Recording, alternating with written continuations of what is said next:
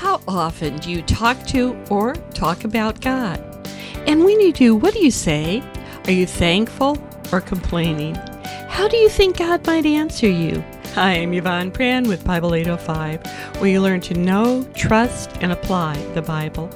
In our final book of the Old Testament, we'll find some answers as we look at a series of conversations between a prophet and God in our lesson entitled Malachi, Conversations with God, Past, Now, and Forever. The book of Malachi begins with God saying, "I've always loved you, says the Lord." But you retort, "Really? How have you loved us?" In some ways, these brief statements sum up the entire history of the Old Testament. God again and again both shows and declares his love for his people. And his people again and again don't believe him, go their own ways, reap the punishment from it, repent. God loves and forgives them all over, and they do it all over again.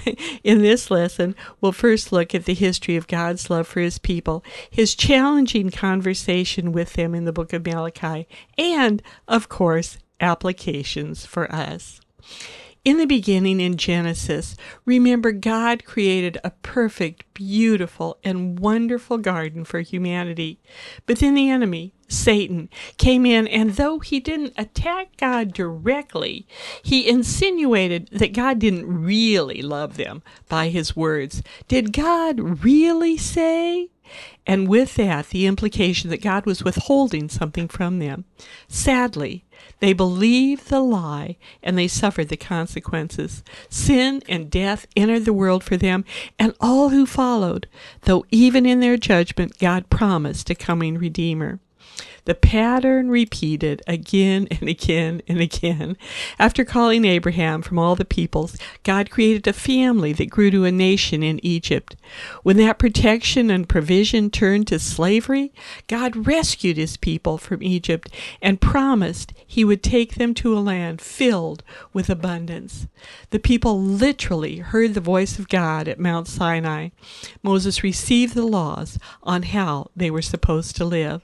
Most importantly, at that time, they agreed to the covenant with God, to be his people, and to obey all he required of them.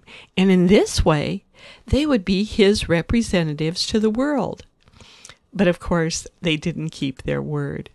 The remainder of the Old Testament we've read through in the previous months is one continuous story of how the people sinned.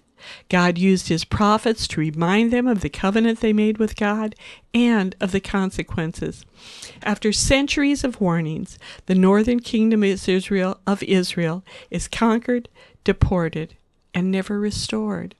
The southern kingdom of Judah conquered, deported, and restored miraculously, and then there's good news and bad news in how they responded. Now, here is how the New International Encyclopedia of Bible Characters introduces the final book of Malachi and this time period. And it starts by telling us the good news where it says, and I quote, "Though the exiles had been chastened and thoroughly purged of any inclination to idolatry, the bad news is that their leaders and they themselves came back to the homeland largely unreformed in other respects. The burden of the book of Malachi was the glaring incongruity between the identity of the Jewish people, of the Jewish community as the people of God, and the living out of all that this required of them." It's the same challenge to us today.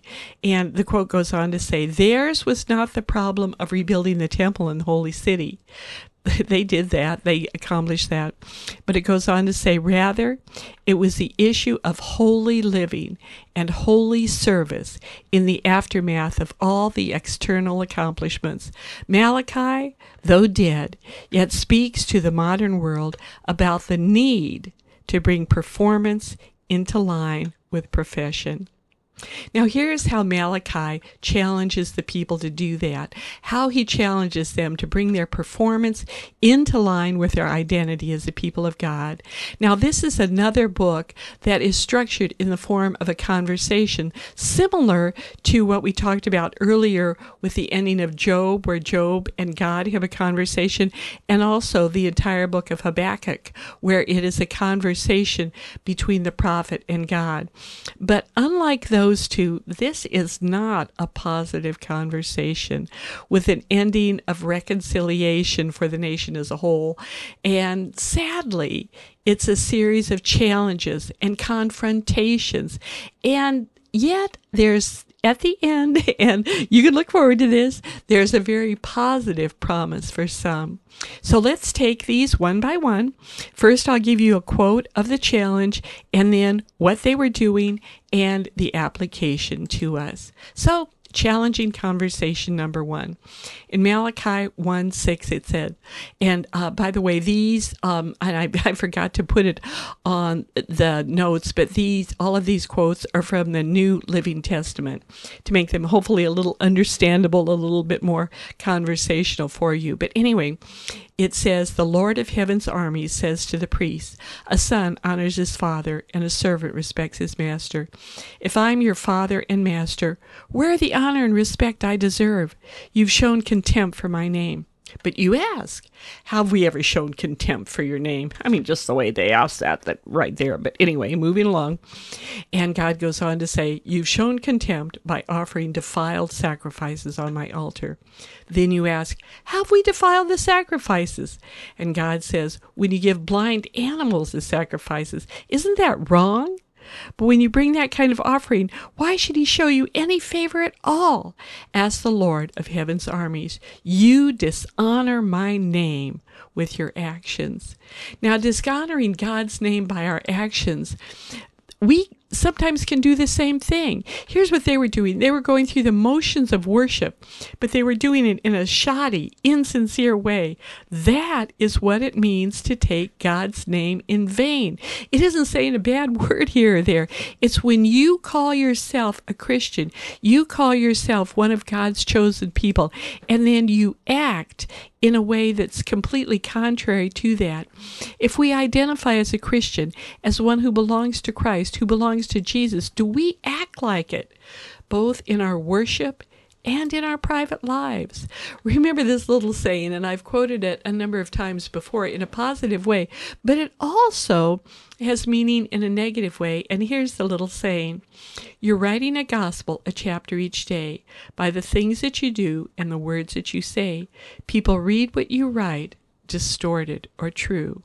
What is the gospel according to you? Take that little reminder very seriously in what you do.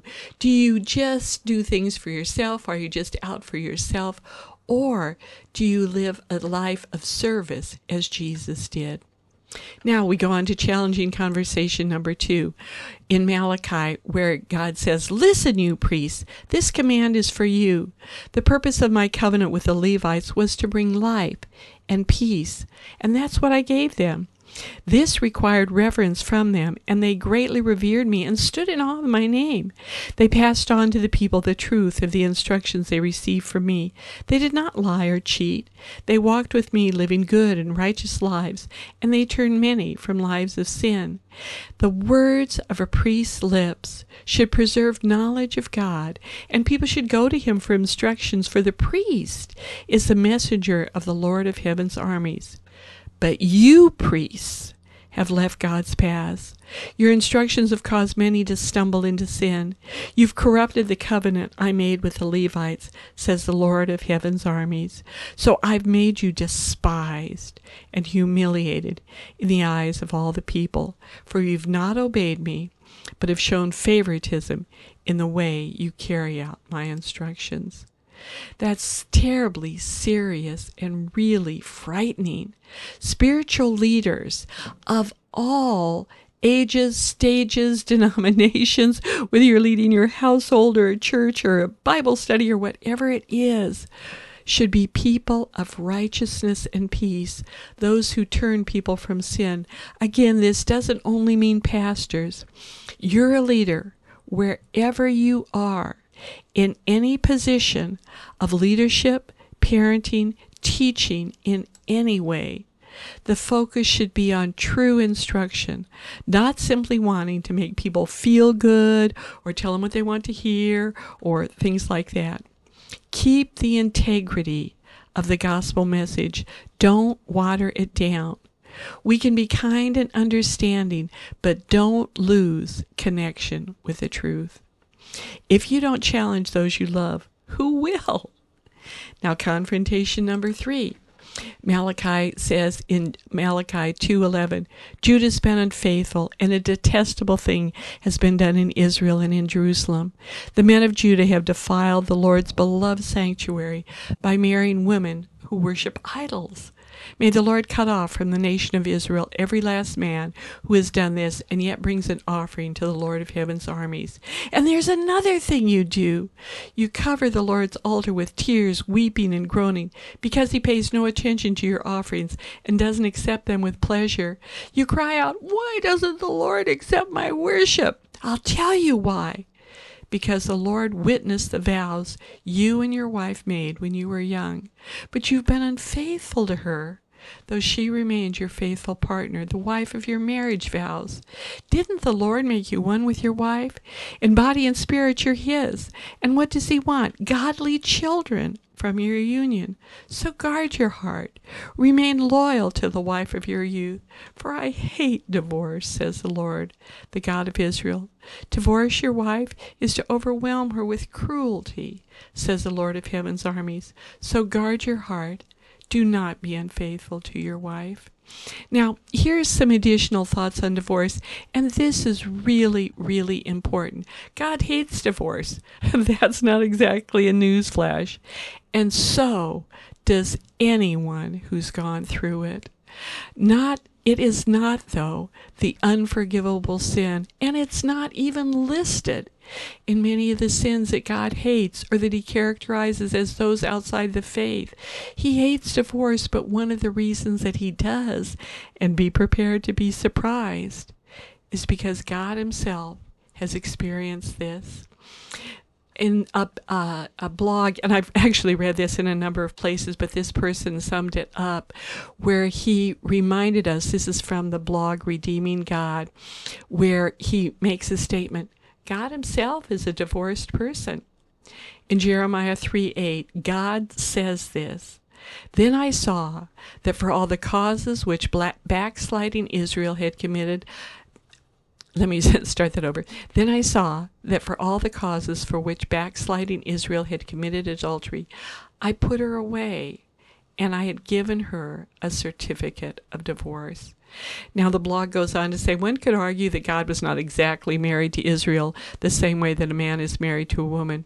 But against this, it could be argued that the covenant relationship God had with Israel was far stronger and more binding than the relationship shared between a husband and wife. And yet God divorced Israel. In Hosea and other passages, it talks about the incredible pain of his separation from his beloved. He knows what that experience is like. If you're a person who's experienced the awfulness of divorce, he walks with you in it. He doesn't want his people to go through it, but he loves and forgives the victims of that sin, just as he does the victims of any and all other sins who come to him in confession and forgiveness. Challenging conversation number 4, Malachi 2:17, where God says, you've wearied the Lord with your words. Can you imagine God being tired of listening to you? How horribly sad and tragic. Have we wearied him, you ask? By saying, all who do evil are good in the eyes of the Lord, and he's pleased with them, or where is the God of justice? Malachi 3:5 goes on to say, I will come to put you on trial.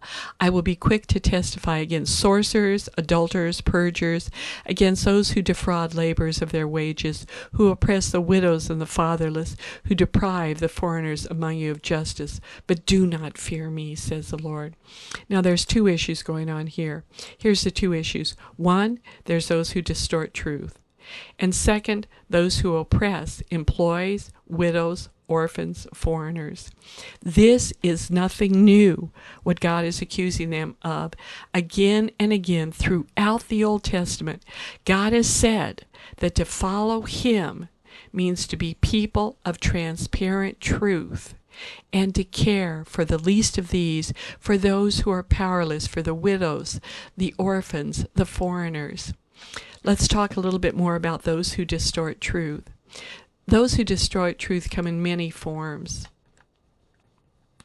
The most important thing is that you must know God's word well so that you can discern what's true and what isn't. People are absolutely shameless today.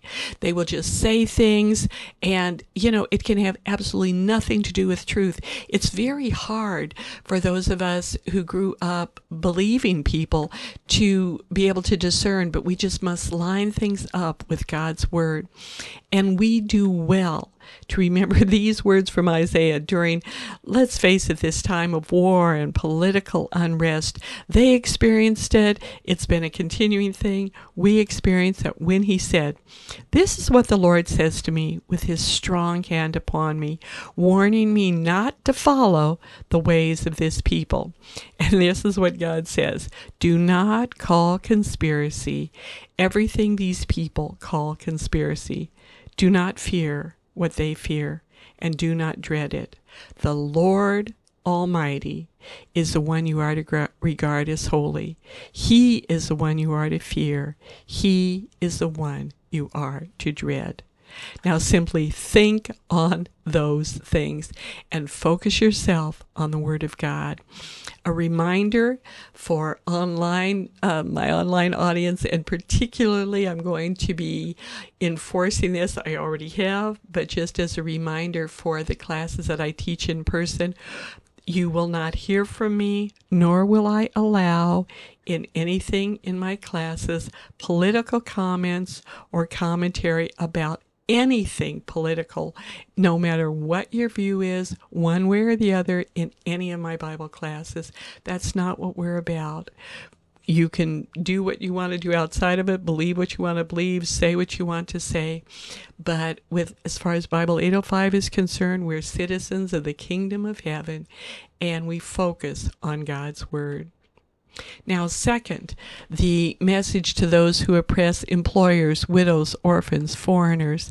Oppression can also be caused by what you don't do as much as by what you do.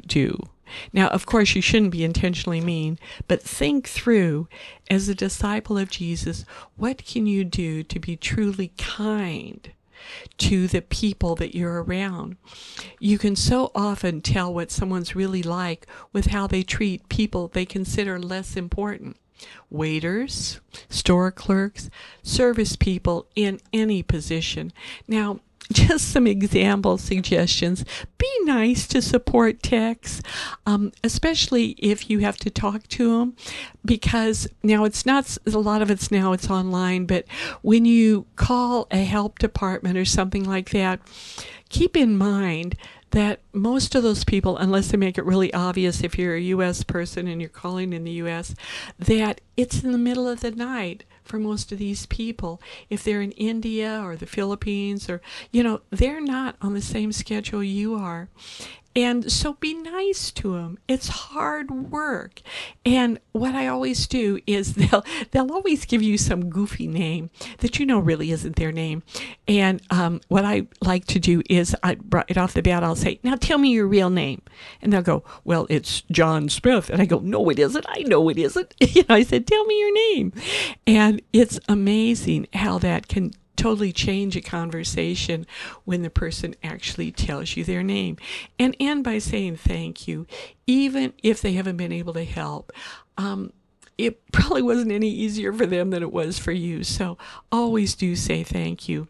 When you're visiting a hotel, now this is important. I've talked about in other classes how when I was involved with the navigators, how they made sure whenever we went somewhere, if you used the restroom, that you always wiped up the sink. You didn't leave splash water around.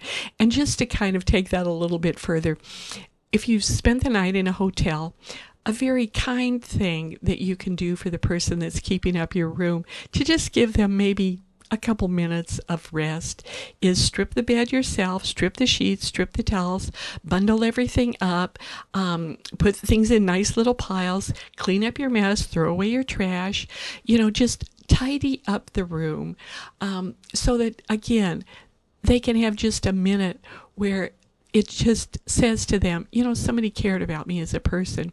When you eat out, stack your dishes up yourself. Don't leave stuff just strewn all over the place. It only takes a second to do that. But again, it says you care about someone that is serving you. And of course, in all things, tip well. People that survive on tip income, and I worked as a waitress for many years going through school. It's not an easy way to make a living. And in retail situations, tell cashiers you appreciate them. Don't give them a bad time. Just, ask them how they're doing. Don't interrupt their workflow, but be kind and thank them for taking care of you. Express gratitude to managers. If somebody does a particularly good job, ask to see the manager. And I do that whenever I can. And it's always interesting to me how they'll come out to meet me. A while back, I had a little picture reframed, and the gentleman that did it, it was at Michael's, and he did such a beautiful job. And I said, could I please see the manager?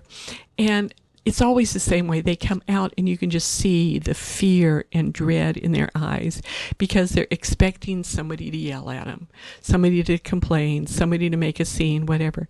And when I say, I just wanted to tell you that so-and-so there, and I always try to get their name, did such a wonderful, wonderful job, and you should be really glad that they're your employee, and I just really wanted you to know that. I've had managers just about cry, in just gratefulness that somebody took the time to be kind to them. But, and you don't need to then break out a gospel tract or anything like that, but be a good representative of Jesus. Now, confrontation number 5. Oh, this is where the rubber hits the road.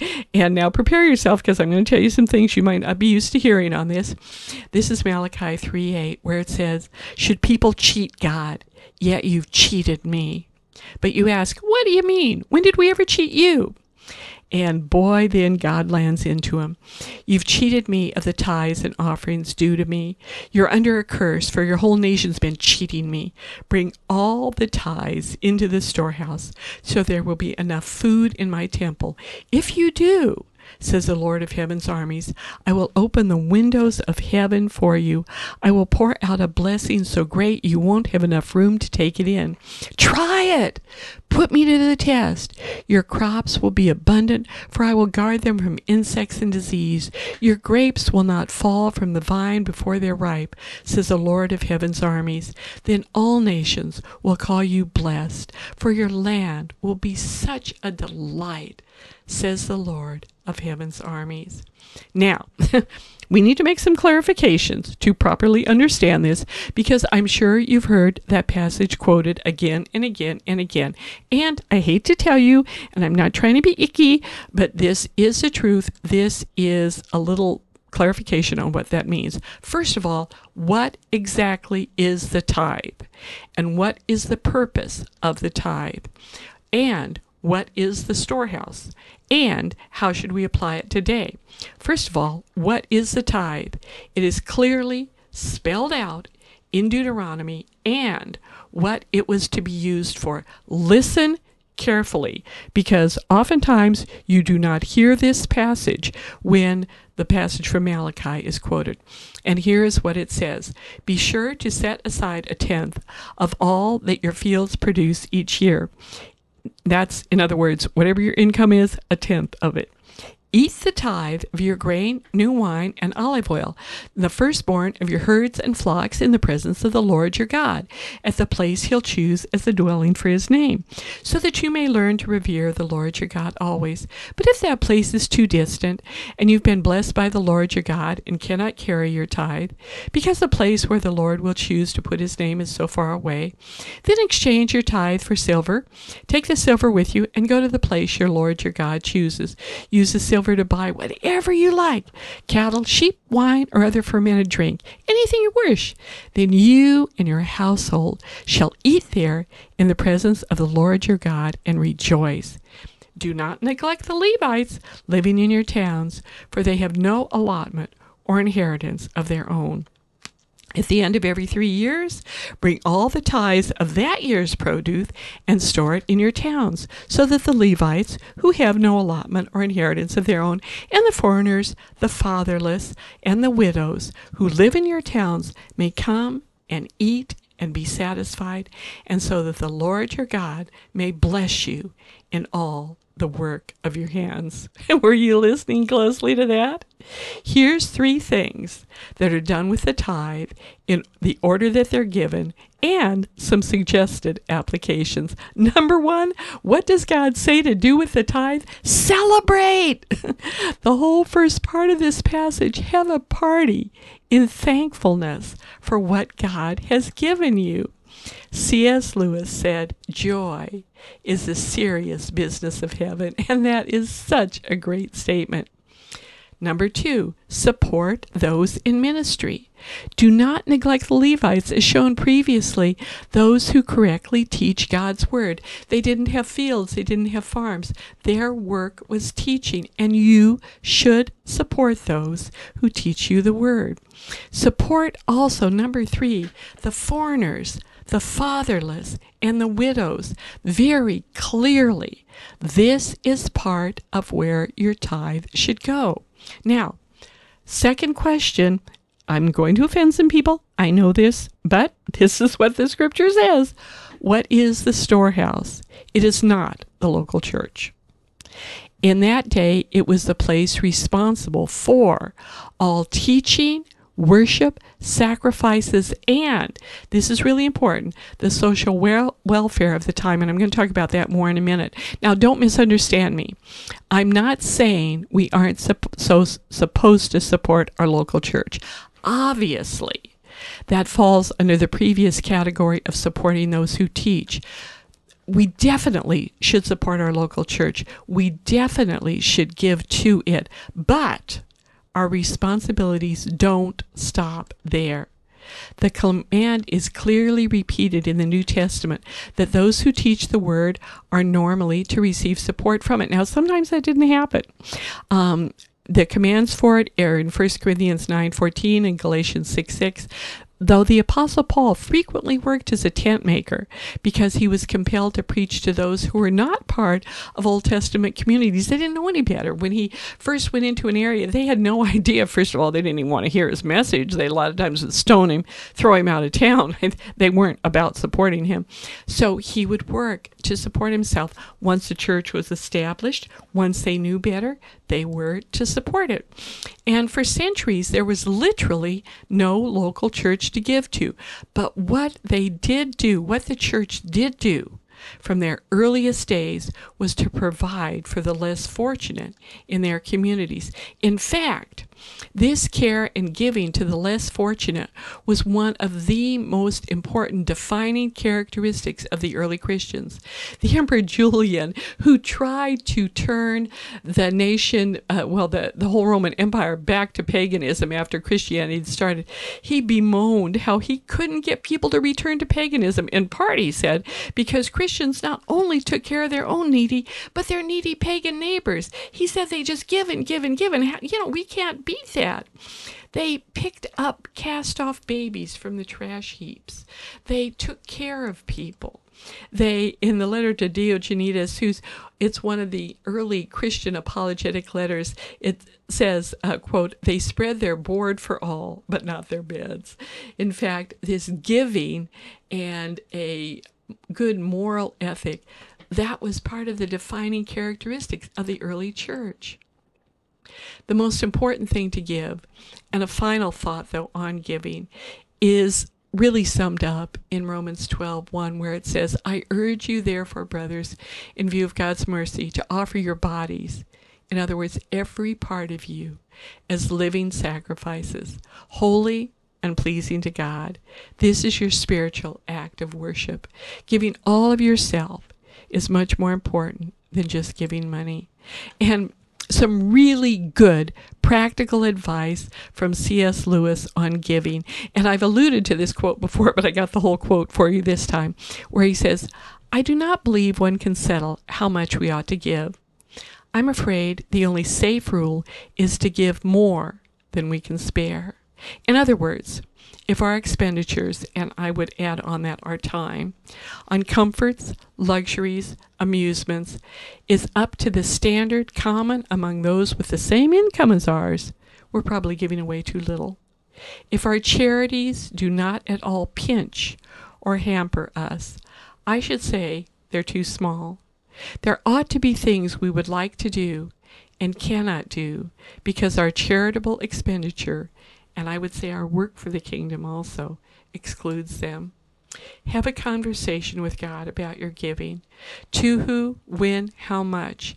And remember the many ways to give, much more than money. Give of yourself, first in life and in love, in time, in passion, in hobbies, in health, in spare time and service. Have a conversation with the Lord on what it would mean for you to be a living sacrifice. And are you pinched at all? That's a good question to ask yourself. One more confrontation, number 6. You've said terrible things about me, says the Lord. But you say, what do you mean? What have we said against you? You've said, what's the use of serving God? What have we gained by obeying his commands or trying to show the Lord of heaven's armies that we're sorry for our sins? From now on, we will call the arrogant blessed. For those who do evil get rich, and those who dare God to punish them suffer no harm. But that just really goes back to the first book in the Bible, the earliest book in the Bible that was written. Now, in our books, of course, it's Genesis, but actually the first one written was probably Job. But anyway, moving right along. In Job, Satan accuses him before God when he says, does Job serve God for nothing? Take everything away and see if Job will still serve you. God did that. Job still trusted him, but that test, what he's referring to here in Malachi and what happened to Job, it continues the whole idea of, do people just serve God for what they can get out of it? And you may be tested in that way. We can expect the same accusations from the enemy. Satan will whisper in our ear that God doesn't really love us, that he loves other people more, that he gives them more stuff and less trials, when in reality, God may be honoring us with the trials, with our needs, and with the challenges that we have. In faith, we need to keep our eyes on God and trust him no matter what. The book ends with reminders that this isn't all there is, and we ought to not focus primarily on it. Judgment's coming, as Malachi reminds his audience, where he says in 4:1, surely the day is coming, it will burn like a furnace. All the arrogant and every evildoer will be stubble, and that day that is coming will set them on fire. Not a root or a branch will be left to them. If you want it all now, now is all you're going to get. When Bill Hybels became a believer, Dr. Belazikian had him put notes on all his stuff that said, soon to be burned, soon to be burned, soon to be burned, as a good reminder that if we're too attached to anything in this world, it's soon to be burned. While the temporary, though, will burn, God goes on to promise in Malachi 4:2, but for you who revere my name, the Sun of Righteousness will rise with healing in its rays, and you will go out and frolic like well-fed calves. Someday, for those who love God, you will be healed mentally, physically, emotionally, and you will be joyful. And also consider this wonderful, wonderful passage that is a great way to end this book and our study of the Old Testament, where it says in Malachi 3:16, "Then those who feared the Lord talked with each other, and the Lord listened and heard. A scroll of remembrance was written in his presence concerning those who feared the Lord and honored his name. On the day when I act, says the Lord Almighty, they will be my treasured possession. I will spare them, just as the Father has compassion and spares his Son who serves him. And you will again see the distinction between the righteous and the wicked, between those who serve God and those who do not. For all of you who've listened and learned, discussed and prayed, not only are our conversations with God important, but when we discuss them with others, the Lord Almighty is listening. And it's been recorded. Your sins are forgiven and forgotten. And more than your spiritual salvation, what you talk about when you talk about the things of the Lord is remembered. And one day, when all that is evil and sad is melting away in judgment, we will be spared his treasured possession to walk once again with our God in loving conversation forever.